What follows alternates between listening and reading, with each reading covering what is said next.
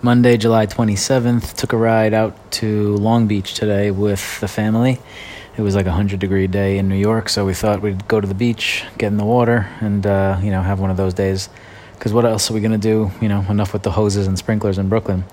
And, just the fire hydrants all open, splashing in the street, for those of you who really have this weird picture of what Brooklyn is.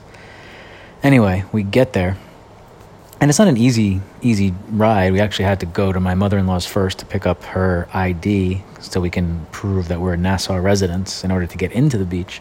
But we end up getting there, and our car is like waiting to, pass through the gate, let's say. And they're stopping everyone and talking into the window, and we're like, shit, does this mean it's closed and they're not going to be allowed on? Instead, what the fine gentleman tells us is, you can go, but the water right now from, point A to point B, I don't know what the terms were. Basically, anywhere that you would normally swim at this beach is now a red zone, which means there's like a warning or something like that. We're like, okay, well, we don't want to, go to 100-degree weather day at the beach if we can't go in the water. Like, is that going to change? He said, yeah, it should be clear in an hour or so. So we figure by the time we, get up there, walk to our spot, get our tent set up and everything, have lunch, we're not going to be that far off. So I say, just out of curiosity, what is why? Like, what does the red thing mean? What's going on here?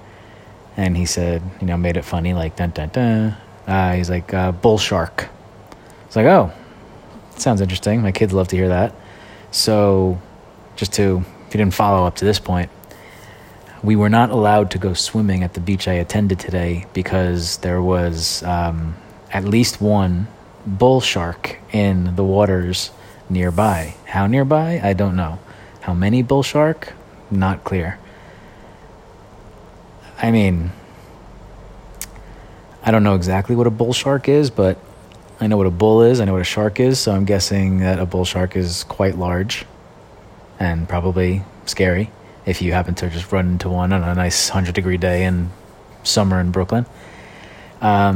So we had lunch. We went in anyway. We said we'd take our chances, and we assumed we could just get to the edge of the water at least. And my kids are not swimmers yet where they're really going to go out and potentially hit a shark. But yeah, that happened. And then sure enough, after, 45 minutes or so, they let people back in the water.